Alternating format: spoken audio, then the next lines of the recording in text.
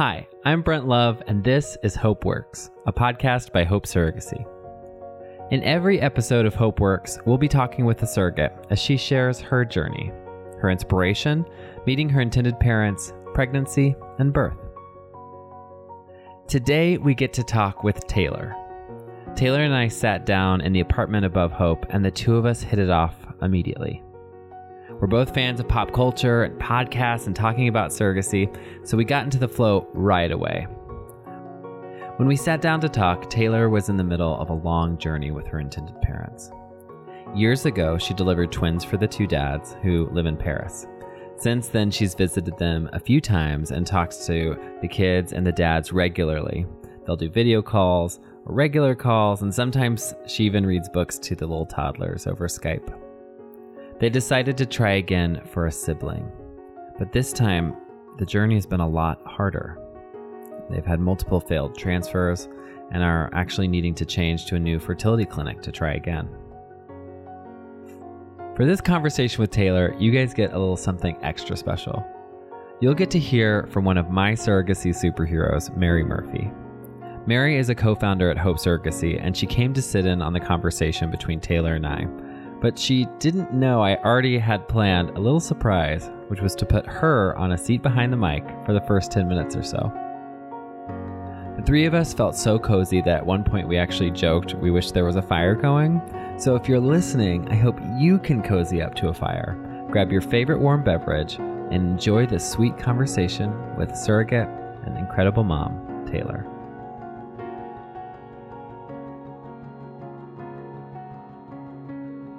Okay, hi Taylor. Hi, Brent. Very excited to be sitting with you here at the apartment above Hope Surrogacy, which is a very important apartment. It seems really important. It's really beautiful. Important. Well, yeah. This is where we brought our baby when our baby was born. We were staying here, so I guess it's very important to me. I'm glad you're here. Now I know it's even more important.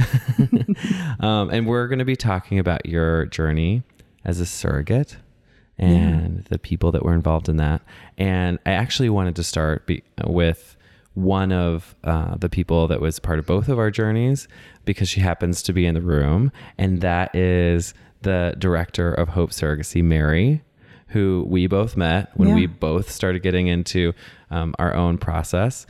And so I actually just want to invite Mary to take my mic and let her ask a couple of questions. I know you guys know each other very well. Yeah, we really do. You guys can talk about your journey from your perspectives. Come on, Mary. Come on in here. I'm going to pass over my headphones, my mic, the whole get up. Okay, how's that work? What's funny? You sound good over here. I know. Doesn't it sound strange? I can't. Is this good?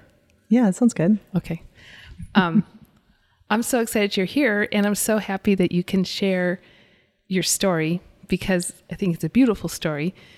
One of the things I love about what I do is seeing you journey through this whole process. So when you first came, what made you want to be a surrogate? Well, yeah, I mean, for me, it started in kind of a selfish way, right? Like I had my two children and I just really loved being pregnant. And I felt this pull, like I just wanted to be pregnant again, but I wasn't ready to have more children of my own. And I can't even remember how it came into my sphere, but it all of a sudden was just there. Surrogacy was just everywhere. Like maybe it was, in the news, or someone mentioned it, or I saw an ad or something. And I thought, oh, brilliant. That's a great way for me to fulfill on this, deep desire that I have, but also give something to someone else. But I approached it originally from that space of like, oh, well, I want to be pregnant, right? And then as I started the journey and I met you and everyone on your team, I felt like I started to see what was possible in creating a real family with someone else, in just a really beautiful extended family kind of way. And in a way that I hadn't even envisioned at first. And I feel like that's what you really made possible for me. And I feel like that's what I have now, and I'm really grateful for it. I love that you say that, because I'm exposed to so many beautiful women like yourself who love being pregnant and think, oh, I could do this for somebody. And yet they end up on this journey that is something that's completely unexpected from what their expectation was when they first started to how it transforms their lives in these completely unexpected ways. And to watch your journey with your parents, it's just been really beautiful because you have this wonderful connection. And I mean, I don't know if you want to share about what happened after you had the babies and then you went on to have another baby of your own. Yeah, that's true. So I think what you're asking about is after we had our babies, can I say that we had our twins? Yeah, she carried twins. Sure. So we were getting ready to start a sibling project. And so I'd gone off my birth control and we were like really excited. We were going to have, siblings. And then I got pregnant with my husband and we were like, oh, whoops. So we that had went on baby. hold. Yeah. And so now we're in the midst of resuming our sibling project. And that's, definitely been another part of the journey that has been twists and turns that were unexpected for sure. And, we thought it was so easy the first time. We thought it would be continually easy, but that's okay. We're up to the challenge. Well, and I love how you talk about that too, because like you said, it was so easy the first time. Yeah. And you had... And it's different every time for every transfer and for it's such a miracle, right? Like creating life is just miraculous. And sometimes it happens so easily and we forget all of the pieces that have to come together so perfectly. Right. And that we have to be patient and, remember that it's not just inputs, outputs. We can make things happen however we want, robotic style. Like it's an art and it's life and it's, it's a journey and it's messy in a beautiful way that we love. Well, what's interesting too is, for your journey, you carried for a same-sex couple. Yeah. And they're not impervious to bumps in the road. People think, hetero couples are infertile and gay couples aren't. But you just described the whole process of getting pregnant. It's not that easy. Well, except for you and your husband when you weren't expecting it, but it is easy sometimes. But for them, they know they can't get pregnant without you. But just thinking about, like you said, the process the second time around. It's funny because in some ways it's like infertility is infertility, whether it's because you're a hetero couple and you are struggling to have viable eggs or whatever the thing is, right? Or you don't have any eggs because it's, two men, right? Like infertility, whatever the cause, if that makes sense. It comes in different ways and different paths. Yeah. And it's challenging for everyone. It's not that it's easier for one type of family than another. No, for sure. Yeah. So when you first met your parents, way back when. Yeah. What were you nervous? I was so nervous. I was so nervous. I felt like I was on a date, like a first date, I felt really excited because of all of the support that you had given us, when we entered into the arrangement originally, not the arrangement, but entered into the process by filling out the survey, kind of like the application and defining for myself what it was that I wanted out of my surrogacy relationship. I thought, okay, well, I'll put it all out there and I'll make like a best case scenario, utopian world. This is the type of family that I want to create, a child with, right? I want to carry a child for. And thinking, like, why not shoot for the moon, right? And then when you found for me these amazing dads who wanted exactly what I had to offer, and we were just this perfect match, and it was so fortuitous that like even our applications came in at the same time in a way, and so it just felt like this beautiful serendipity, and I didn't want to ruin it. Like really wanted meeting them to be everything that that I had hoped for. And then it was, it was just like this instant connection, and we have like a similar sense of humor, and we just like could just be together so easily, and they're so kind, and just immediately felt like family, that kind of unspoken or undefined just love and connection just immediately, and my husband was there, and we all met together, it was great. And we went out for lunch afterwards, and they're like, "Oh, we should go to McDonald's because we don't do that at home. We should treat ourselves to McDonald's." My husband and I were like, all right. Yeah, you so indulge them. Oh my gosh. So that was really fun and special that was the start. We went to the mall, because for them, they were like, "Let's go to the mall. It's amazing." Yeah.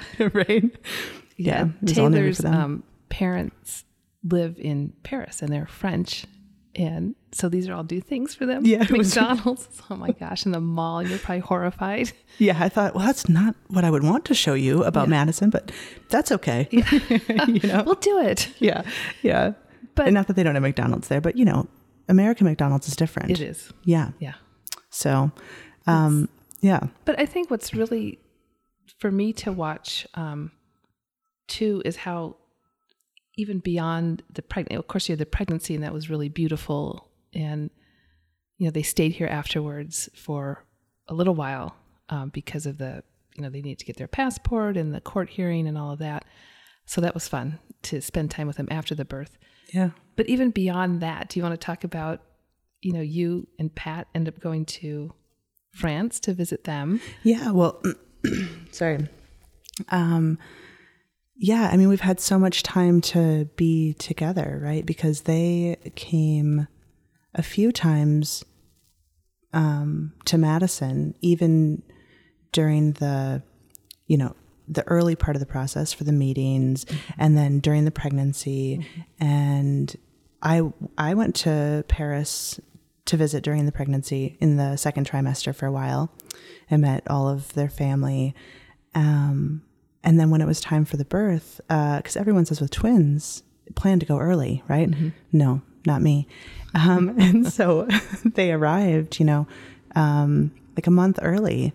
And we finally decided to induce me at like just over 40 weeks with the twins. And they were like, "Please, we want to meet our babies so badly. Can we please just have the babies?" I said, "Okay, fine, we'll induce."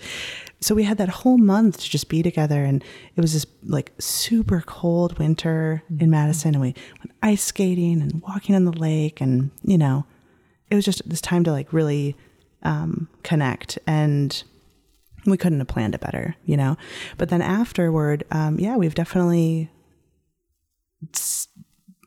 Let's see. I think I've gone 3 or 4 times to visit them in Paris, and they've been here a handful of other times after that.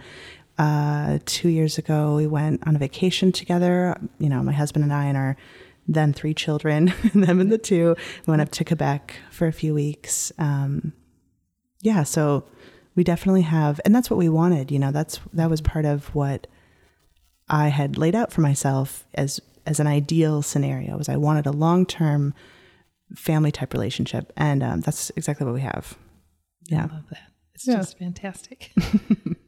So I don't know if you want to take over now. And well, yeah, I'm sure. No, I already had an interview today with my Czech clients. Yeah, for their YouTube video, and I'm like, great. I've been on a video. Now I'm on a podcast. Become a media maven. No. Yeah, I need better timbre in my voice. No, I think you sound great, Mary. Thanks, Taylor. Okay, I'm gonna adjust the mic and stuff again. Okay. Because I gotta like even more cozy. I'm just gonna like cozy up to the arm of the chair. And, we should have like a fire going or something. Yeah, I think we can do that on the television, right? One of those like... Oh my gosh. So when we were here, we had the baby and all our family was up. It was Thanksgiving. We totally did that. We like turned on the Netflix. That's what it's there for. Yeah. Turn on the Netflix fireplace and totally watched. I also watched Netflix like at my like 1 a.m. and 2 a.m. and 3 a.m. feedings too. Yeah. I mean, what else are you supposed to do, right? No. Stay awake. Right. Please, Jessica Jones, help me stay awake. Yeah. Same thing with like, even breastfeeding in the middle of the night, like have your phone to try to like stay awake and, like so much time on Facebook. Yeah. Okay. So you have, you had a plan for 2 kids, and then did you have a plan for the third one? That was the surprise. Okay. So I mean, what's a plan? Exactly. And I feel like I can't quite distinguish for myself the difference between my own wants and what my biological clock is determining for my life, right? I have this constant desire to be pregnant. It's like the craziest feeling. And magical unicorn. I just feel like, when will this feeling ever go away? Like, I would love to be pregnant again. I love, that feeling of carrying life is just so magical, and I can't do it all the time. And so I thought, just 2, that's good, and we feel like having our resources to give to 2 children was a good idea. We didn't want to have 3 because we wanted to really like dote on our 2, and we didn't want to separate our time even wider by having another child. But now that he's here, he's amazing, and we love him. we wouldn't do it either way. Yeah. You're like, how could I have planned this? Like, this is how it was supposed to be. Yeah, exactly. Yeah. So, okay. So you have this crazy story. I always feel really weird about saying how much I love being pregnant and how like I have this desire to be pregnant, because I feel like it sounds insane. And so I just need to like preface that by saying, I'm sorry if I sound insane. Well, can we talk about that? Because one, I'm a man. I have no idea what that means to be pregnant and why it is as good as you say it is for you. I mean, I know I have heard lots of people talk about how it isn't good for them. Yes. So when you say like, it's so great to be pregnant, what does that mean? Like, how would you describe that to someone for whom it is not good to be pregnant? Or it's really impossible? Hard to describe, I think. And sometimes I liken it to any other really challenging endeavor that one sets out for themselves, like running a marathon, right? Like that is not something that sounds appealing to me at all, right? Like training for it, actually doing it sounds like really hard, and like you have to push yourself through it, and there's parts that really suck and then parts that like feel really good, but then you go back and do it again, right? Like some people just really enjoy it. Maybe I shouldn't use that analogy because I've never run a marathon, but I imagine it's similar, right? Where like there are parts of it that suck, of course, right? Because it's hard. It's really hard. But also the parts that are amazing just fill me with a joy that is unequaled. The feeling of a little baby like kicking and moving inside is the most it's the most divine experience.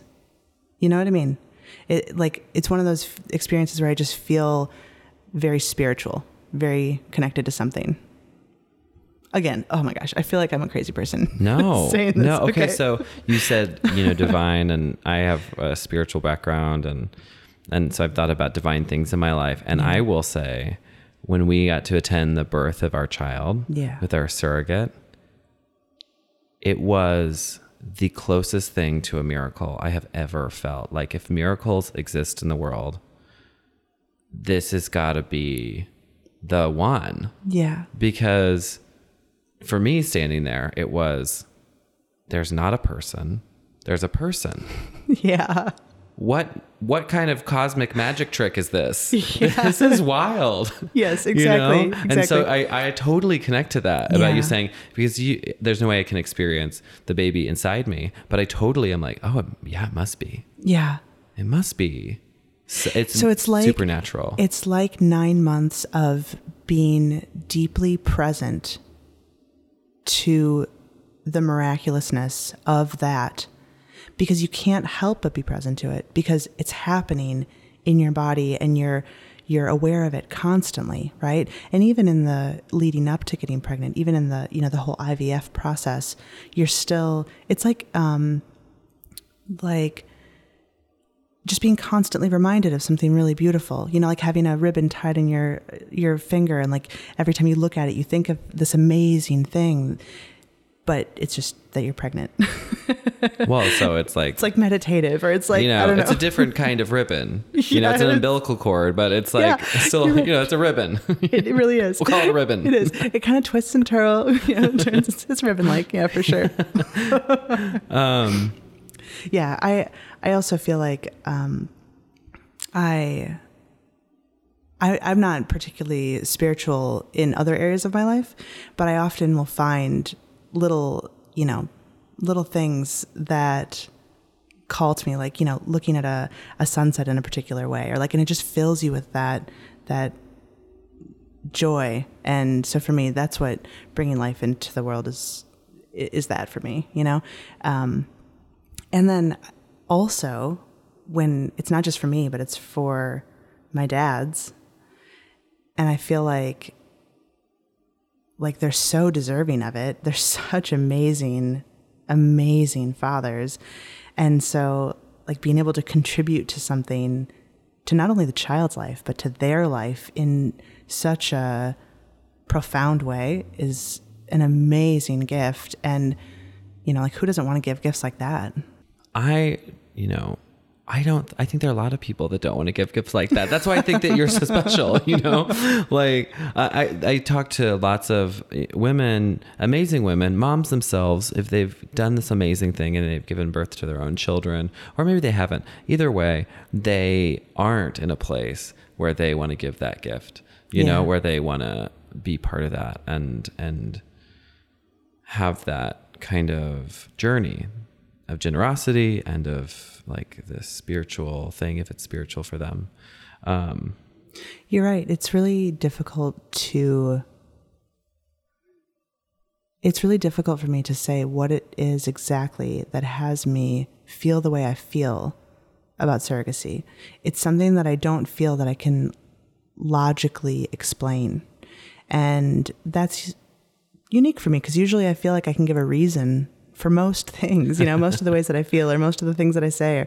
But when it comes to a few areas of my life, and this is one of them, where I just feel like it's just the way that it is. And you're right. When you say not everybody wants to give gifts like that, I have to remember that it's just not this way for everyone. And I don't know why I feel the way I feel, but I'm glad that I do, because I really like my life. This is pretty great, Yeah. So when you started this journey, you had this feeling of the magnitude of pregnancy and what it's meant to you for your own two kids, and you wanted to do this, and you kind of heard about it and started researching it. Yeah. And you went into it. You say selfishly, but it sounds to me just like you understood what it meant to you in that time, and not necessarily what it would mean to someone else. And it just wasn't real. It wasn't like I didn't know the individuals who would be my intended parents, right?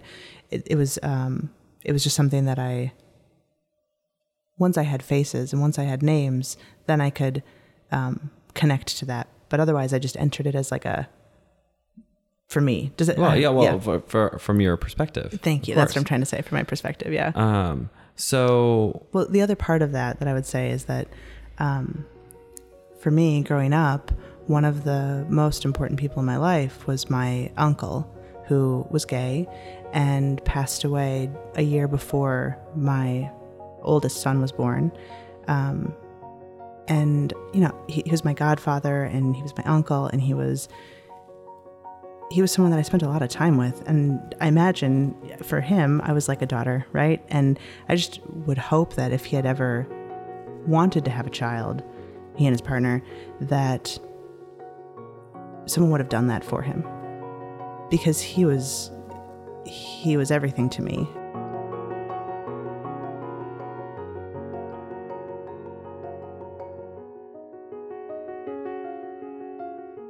And I just think that, I just imagined that there were other gay people out there who deserved to be parents, and I wanted to help. And so I knew going in that I really wanted to work with a gay couple specifically. So that was part of it for me.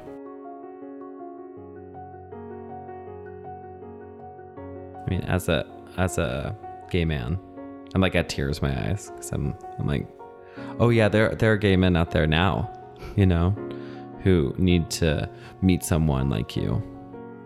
And now, you know, in the time that we're in, and the way things are in different parts of the world, including the US, it's possible for gay people to have families, and not just have families, because there have been gay families, but to have families that they dream about, where they get to just like go to the grocery store with their kids, you know, where they like, where when people talk to them, they just ask them like, what school are your kids going to go to, you know? Yeah.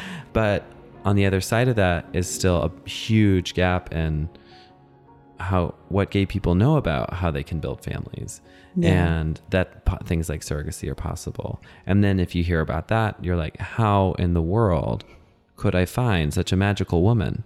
Yeah. Like, who is this woman? Where is she out there in the world? The crazy thing is that Mary and her team like know people like you. Like, that's crazy, you know? Yeah, I know some people enter into gestational carrier type relationships without working through an agency, and more power to them. But I can't imagine, having gone through this journey without them, being so perfectly matched with someone that I'm going to have a relationship with for the rest of my life. You kind of want a matchmaker, right? Someone who's going to help you find the right people. And yeah. So I have my experience with Mary and her team in what they've meant to us. But for you as a surrogate, what were the ways that how did you meet Mary and her teammates, Leanne and Amy? And as you went through the process, what did they mean to you? And how has that changed from what maybe you expected in the beginning? Well, for me, they were my guide, right? Because I was going into something that I had no idea what it was. I did a little bit of research, and it just happened to be that I lived in the same city where these people were, right? So it was really easy for me to connect with them. And I could just drive over and meet them in person, and to be able to really like trust them to guide me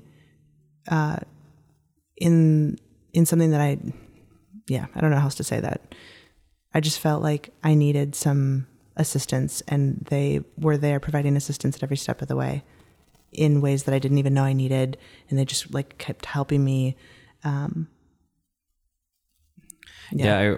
remember when working with our surrogate, I loved the way that Mary and Leanne advocated for her to us. You know, so they would, not that there was anything crazy in our relationship, but just that we were still learning about what a surrogate goes through and what that experience is like, and they could advocate for her.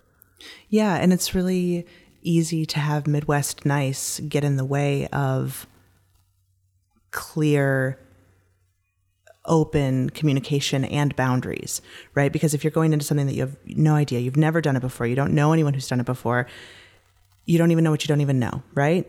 And to have someone there to say, oh, don't forget this, or you might feel this way, or, you know, and to like normalize the experience, but to also help you put up some boundaries around it so that you know when you're stepping outside of what's normal or what's okay, to be like, don't forget to ask for this thing for yourself, or right? That kind of thing. It was really important. I can't imagine having done it without them. So looking back on your first experience, and you're working with these new IPs, these dads from France. I mean, wait, can we talk about that for a second? Yeah. France, was that on your radar? Did you know that you were going to be have this special connection to Paris? No. And it's funny actually, because I studied French all through middle and high school, and then also at university. And, I don't speak French that well, but well enough that it helped a little bit. And I had been to Paris already. And then to know that I was going to meet these amazing men and then have this continued relationship, I felt like I'm just always meant to be in Paris. That's clearly where part of me was just meant to be. So that's so crazy. Yeah. So No, that wasn't on my wish list. I didn't ask for gay French dads. No. But it was great. Totally. And you're working with them and you're working with Mary. The process of getting pregnant was different than the process of getting pregnant for your first 2 pregnancies, right? Like, absolutely. It was like a totally different thing. Did you know getting into it, like what that process was going to be like? Like how well prepared do you feel like you were, like, I mean, not just logically, but like emotionally for what it would take to prepare your body to carry a pregnancy for them? That part I feel like I learned along the way. I don't think there was any good way to really prepare myself for it. Well, I don't know, maybe because I also feel like I was getting into my surrogacy journey when there weren't a lot of resources available. So maybe now people who are starting to be surrogates are able to look things up and see blogs and hear podcasts and, understand it a little bit better. But for me, I felt like I was really well supported in the logistics of, the legality issues and the relationship issues. But then the IVF process on my side of it, I felt like it was fine and I worked it out, but it did feel a little bit more lonely. Like I was figuring it out as I went along. And it was definitely different than getting pregnant, just, like I had previously. But it also, everything made sense, right? It's like every time they'd say, oh, you're going to take this hormone or this medication, I understood why each of them was happening. And, so your doctor's like giving you all these medications and you have to give yourself shots. Yeah. Well, actually, I didn't have to give myself shots the first time around. Yeah. So for our sibling projects and having to do shots, I was like, this is not how it was before. These shots are terrible. To me, because why didn't you have to take, because our surrogate took shots. Yeah. That's the only thing I know about IVF. So why didn't you have to do shots and things the first time? Because different clinics use different administrations of medications, right? In different doses from different manufacturers, and they determine what they think is best for their clients to work with. And so the clinic that we were working with, I just used other methods, right? So I had more like transdermal applications. Oral and transdermal and not shots. That's crazy. Yeah. Okay. So you have the first pregnancy. Now you're in the process of a sibling project. Yeah. Are you doing shots right now? I'm not right now because we're switching to a new clinic. So our previous clinic closed suddenly and unexpectedly. Shock. Okay. Yeah. And we still have 3 embryos left. And so we had to send them off to storage again. They're off in Minnesota, I think. And we're working on developing a relationship with a new clinic in Chicago that will help us to transfer these 3 embryos. Well, maybe just one. Who knows? We're doing them one at a time, right? Three at a time. No, not triplets. We're not going for triplets here. No, we're really not. Well, and we've had so many failed transfers at this point that we're thinking like maybe we'll use 2, because the embryo viability of our current batch has proven to not be excellent, which we were told may be a part of how they were created and how they've been stored. Right. And so. Well, that sounds scary. I know. You're talking to someone who's working on a sibling project.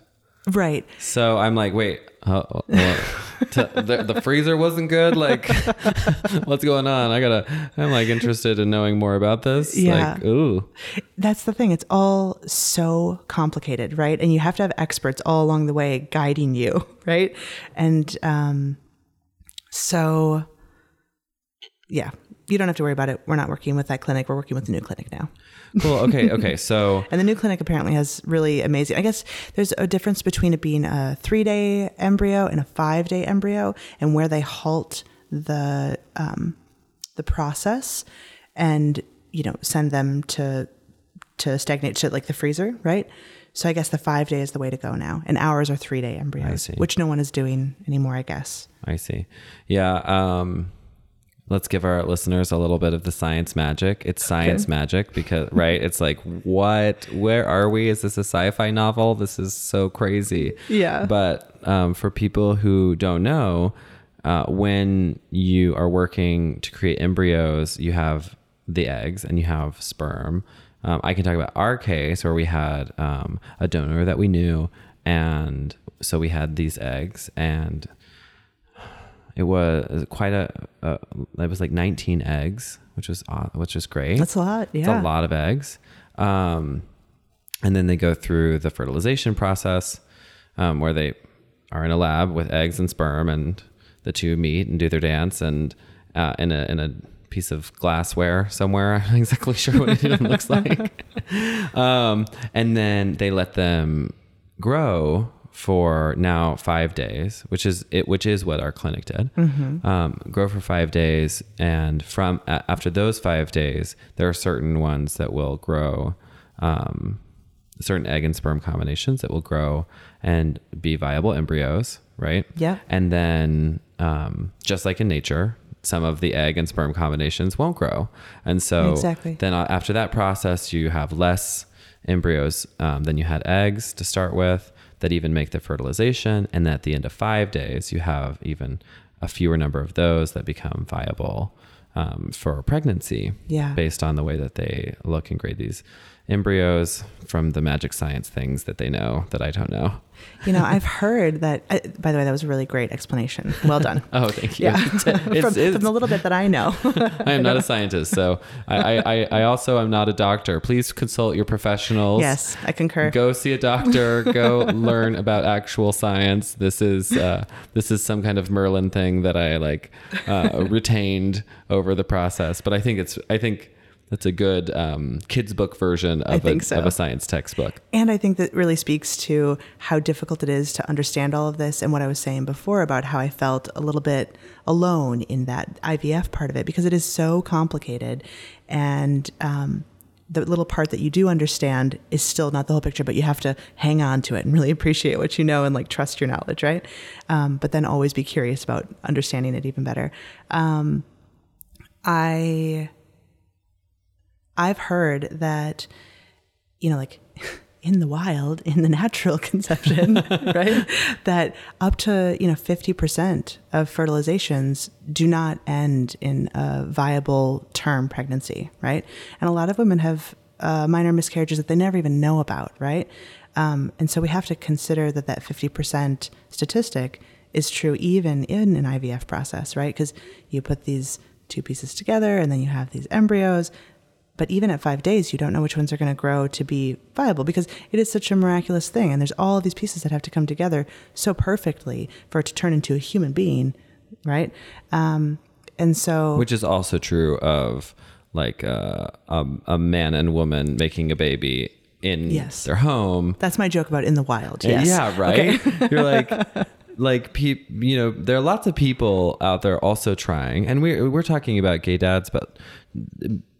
so much of surrogacy is about also heterosexual couples that aren't able to have children on their own for a lot of different reasons. And so, we're talking about how hard it is to make babies in a lab at first. And then, and then after the 5-day embryo to be able to transfer them into a surrogate. And that's so difficult. But but it is this difficult, even if it's just at home in your bed or wherever, right?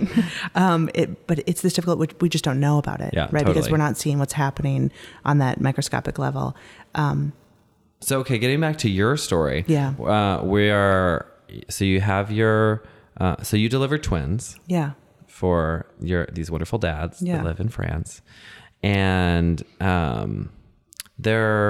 are they 3 or 4 now? They're 5.5. Oh, yeah. Oh, they're cute little 5.5-year-olds. They're really cute. I know they're starting to learn English. Oh. So when we Skype, they'll read to me from their English books. It's really, really cute. That's so cute. Yeah. Okay, so you're working on this sibling project, and it's been a bit of a rocky road. Is that right? Yeah, absolutely. Yeah, I mean, from our first time around, the very first transfer took and both embryos took, and we had twins. And then we had some embryos that we saved, hoping for a sibling project in the future. And we went through all of those and failed transfer after failed transfer. And maybe I should be more specific in my terminology, because I don't know exactly how we'd say it. And I can't even remember exactly which ones took, like as in the embryo implanted for a period of time. So I was technically, quote unquote pregnant, but then just a, natural spontaneous abortion because the egg wasn't viable for whatever reason. So those happened at different stages. Can I ask how many times you've attempted to transfer that haven't worked? I've lost track. It's funny. I was looking back in my calendar trying to remember, like, gosh, how many?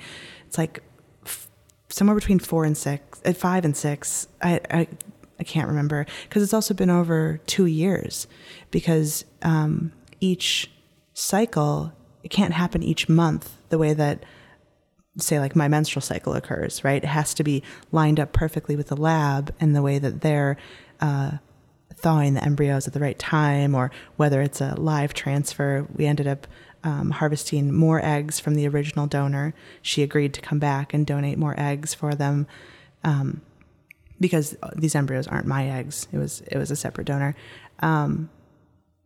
And yeah, so it's, what am I trying to say? It's just very complicated. It's really complicated. And yeah, it's like, how could I possibly have lost track? I don't know, but I really have. And I can't quite nail it down how many we've done. So you're on this like emotional roller coaster. It's been years now. Yeah. I mean, you have the very, very bright part of your journey, which is these 2 twins, these dads. You're also married, and you have these 3 beautiful kids. You have all this bright, beautiful light in your life. Yeah. And then you're doing this thing that's so hard. Yeah. Like, I don't want to discount what's so clearly good about your life and all the wonderful things that are in it, but you are doing this thing, and you talked about it being isolating. Yeah. And I'm like thinking about that now, and it's been a couple of years of having to go through that. And the hormones are really intense. So, this is maybe also something that you can't quite relate to, right? But like those hormonal fluctuations in a normal monthly cycle can be a little intense, and women get a little crazy sometimes. I'm like, definitely. But being on an IVF hormone cycle, it's like really extreme, because your hormones are being supplemented exogenously, right? And so, yeah, to like try to keep myself in check as I've been going through these cycles, and not really wanting to share with people in my life, because you don't want to talk about it until it's a for sure thing, right? Just like most people think about their own pregnancies. Exactly. But then still feeling like, yeah, it's an emotional roller coaster ride for sure. But also I feel like the dads and I are in a place where we've agreed that if it's meant to be, it'll be, like we feel really blessed and lucky that we have these twins. That they have these twins. Maybe I shouldn't. And they're in your life. They are. You have them in your like sweet, hey, I'm on Skype kind of way. Yes, they exactly. have them they like live with them and are raising them and clean up after them. All those things. Yeah. So yeah, we feel really blessed for sure, and we feel like we're going to keep trying with the 3 embryos that we have left, and if that doesn't work, we'll just be really thankful for what we have, because. Yeah, it's comforting to be in a headspace of whatever's meant to happen will happen. And we do our best to move it in the direction that we want it to go. And if it doesn't happen, then, that's okay. To just count our blessings. So I'm like still like, I'm so fascinated by the science of what happens. Yeah. You're going through getting to a transfer. So you do go through the transfer, which means that you're getting on the hormones that get your body ready for the transfer. Right, because and you were doing the shots through those. Mm-hmm. And from our surrogate, I've heard those are painful. Yeah, they really are. They're in the like. That's the part of the marathon that you're like, this sucks. Yeah, that part for sure. That's Yeah, like I'll stop with my analogies. It's gonna be like when your shoes are too tight and like, your nails hitting the front of the shoe. I'm sure it's like that. A pine cone comes down and smacks you in the forehead. Right. Yeah. Yeah, because with each transfer, I'm on hormones for, about a month before, right? Because when the embryo is transferred to me, technically my body would already be thinking it's pregnant. So I have to be hormonally ready to receive it, right? So that my lining in the uterus is the right thickness so that everything is ready. And so, yeah, there's quite a bit of hormone treatment that goes up to the transfer and then extends forward from the transfer until a placenta is formed, which is, I don't remember, Isn't 8 weeks, like 10 weeks, 12 it's weeks. like it almost gets you through the first trimester that you stay on hormones. Yeah, I think it's like around 12 weeks maybe that the placenta forms. So the hormones have to maintain the pregnancy until that happens. And yeah, so. Wow. And then going for the blood test. So after the transfer, I would go every other day for a blood draw to check my HCG levels because they want to be checking that those are doubling every other day as opposed to just getting like a positive pregnancy test, right? Like a urine test. Because as soon as those numbers aren't doubling, it indicates that the pregnancy isn't viable. And then I would stop the hormones right away because what's the point of maintaining the pregnancy if it's not going the way we want it to go. Right. It has to grow. The baby has to grow. If the baby's not growing, then there's no reason to keep going on the hormones. Yes. But then you have to come down off the hormones, which is a whole other process from what I hear. Yeah. So yeah, it's been a lot of those, but I really want to do this with them. Right. So like, yeah, it's challenging, but there's no question that you want to do this with them. It's been a couple of years. You clearly were in I wouldn't be doing it if I didn't win it. Yes, that's right. Yeah. I mean, they're just really beautiful little babies. I mean, that's where I go back to you're special. You're a special person in the world to be going through all of this. And it also makes me believe that these dads are very special because you wouldn't do this for someone that you didn't believe in as parents. Yeah, it's true. First off, thanks. That's really kind. And I appreciate that. But yeah, the thing for me is that people get accidentally pregnant all the time, right? And I just feel like there's so many children in the world who, how do I want to say this? What I want to say is that I think that when someone becomes accidentally pregnant, they figure it out as they go, right? And maybe it's a wanted pregnancy and maybe it's not, but like you're there, so you figure it out, right? But when there are people who so desperately want to be parents, it's that wanting, that desire, that commitment that I think makes an excellent parent. Yeah, resources like money, like, that plays a factor in parenting as well, right? Like makes it easier if you have money, it's harder if you don't have money. Absolutely. But I think that basic foundation of wanting and love is really valuable and should be rewarded with having children. And so there are lots of people out there in the world who really want to be parents and should be parents. And if surrogacy is the way for them to have that, then they should do it, because adoption doesn't work for everyone, especially from what I've heard, it doesn't work as well for gay couples, right? Because you often get bumped to the bottom of the wait list, right? Like people are like, oh, maybe I don't want to give my child to that person because they have whatever preconceived notions or biases or, whatever. And so I just feel like if only whether or not people got pregnant or had children was based on how much they wanted it, maybe it would be a better world. All children could just be loved and wanted.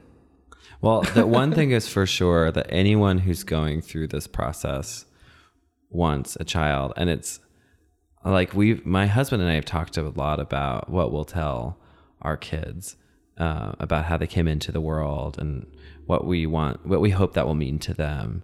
And one thing is, there's no question you should be here. Yeah. We wanted you here so badly.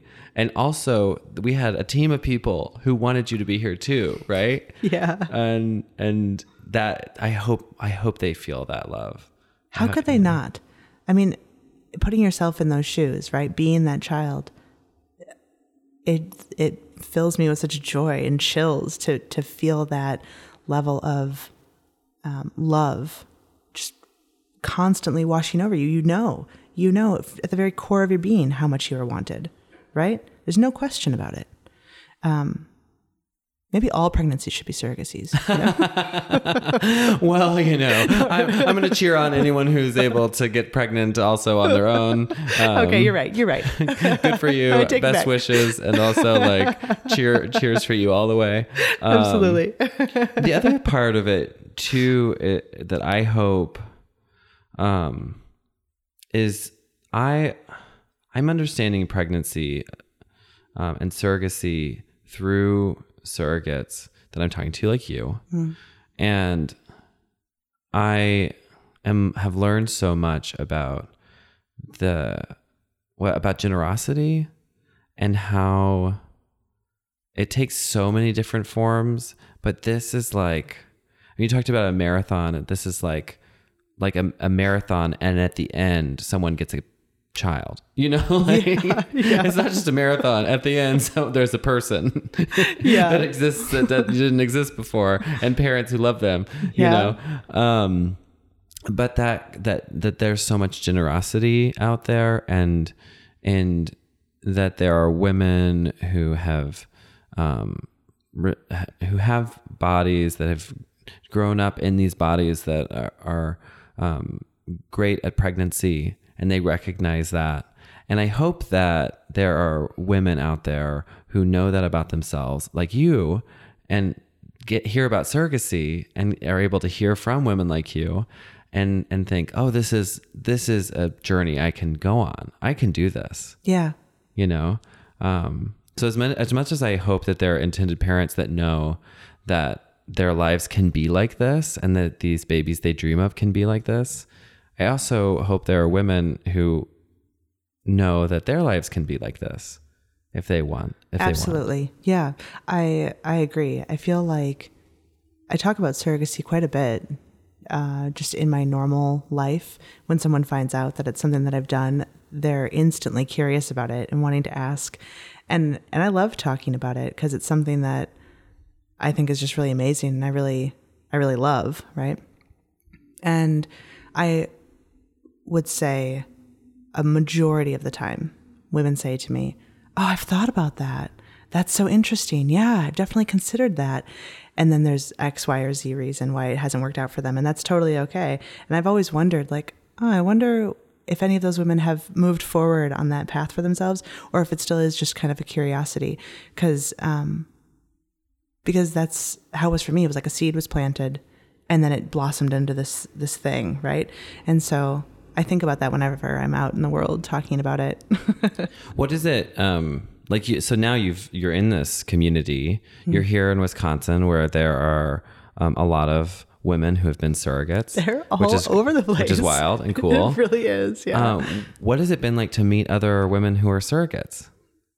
It's great. I mean, I feel like even though they're all over the place, I don't feel that I've really met that many. I just a few. You've met my surrogate. Yes, we had dinner together. Yeah, we did. I saw a picture. She texted us a picture. She's like, where I was hanging out with these surrogates. And I think, like one of the women, the other woman that you met at that dinner was our delivery nurse, right? Yeah. And so I'm sure you got to hear some of that story. It's funny. So I sometimes have a very poor memory. Maybe in part because of living such a full life, and I'm so constantly you're going through a lot at this moment. I'm actually just graduating with my bachelor's degree in nursing. Wow! Congratulations! I just graduated. I'm really excited about it. Oh my gosh! I feel like I should pop champagne. Except I don't know where you are in the surrogacy journey right now. Maybe you can't even drink, but I appreciate the thought, though. But I'm trying to think back on any other surrogates that I've met, and I feel like I can't recall any right now. I feel like those are the only two other surrogates that I've hung out with. And it was just that one dinner, right? But I'm sure there must have been others. I don't know. Did you come to the open house that was here this weekend? I can't remember. I was all over the place. Yeah. I was planning on coming. And then it didn't work out. But so clearly for me, that's not like a real, like, I don't feel like I'm part of a crew of women in Madison who all have this shared experience of surrogacy, you know, which is kind of funny. Like, I live in this city where I could have that, and yet that's you know something what's that crazy. I would love to reach out more and do that. Well, you're on a podcast now, in which you will be hearing other surrogates talk about their surrogacy journey. Yeah. You're one of them. There will be others, and I'm like, oh well, you've got some friends to make, and I am so grateful that this process exists for me. And what I keep hearing from other women who've been surrogates is that they're grateful. I'm like, oh, they're grateful that they went through this process. Do you feel that, like, or you know what I want to ask is, what parts of this process are you most grateful for? That's an interesting question. I feel like it's hard to pinpoint specific things that I'm grateful for, because it's this whole, it's a whole new place that it's taken my life to, you know? You don't think your life would be the same? My life would absolutely not be the same without having been a surrogate. And I'm so thankful for the life that I have and the relationships that I have, you know? The experiences that I've had, the fact that I get to meet someone awesome like you, and, you know, like, just these connections. I just feel like my world is broadened in a way that I really appreciate. And, like, being a part of this journey is constantly showing me things that I'm grateful for. It's not just something that has happened and I can look back and say, oh yeah, there's that, and that. It's like, I'm currently grateful for being a part of this community. Yeah. Yeah. What's the next step in your journey? Well, the next step is we're meeting with a new clinic and seeing how we can move forward on the sibling project. And it sounds like the next step is to get connected with some other surrogates and, like, make some friends. Awesome. Sounds like that's what's next. Yeah. Well, I'm very glad that I have made a new friend in the last hour. Likewise. And I'm so grateful we got to talk together. And I actually hope we keep talking. And I'm so excited to what happens next for you and your dads, and and hopefully these twins will have a sibling sometime in the near future. Thanks. Yeah, thanks for having me here. This has been really, really great. Hope Works is a podcast created by Hope Surrogacy. Thanks for listening, and we hope you'll subscribe and join us for conversations with the amazing women we've worked with as surrogates. If you'd like to support these family building stories, leave us a review and rating on iTunes. Thank you for warming my heart, Taylor. It was a joy to talk through your incredible experience, and I wish for you and your IPs a beautiful journey ahead, with, of course, lots of sticky thoughts for your next transfer. If you're listening and you're interested in finding out more about becoming a surrogate, come chat with us at hopesurrogacy.com. Find stories on the blog and leave us a message on our contact page. Or come say hello on Instagram and Facebook. Just search at Hope Surrogacy. On behalf of all of us at Hope, Mary, Leanne, Amy, and myself, we can't wait to hear from you and to talk about how hope works.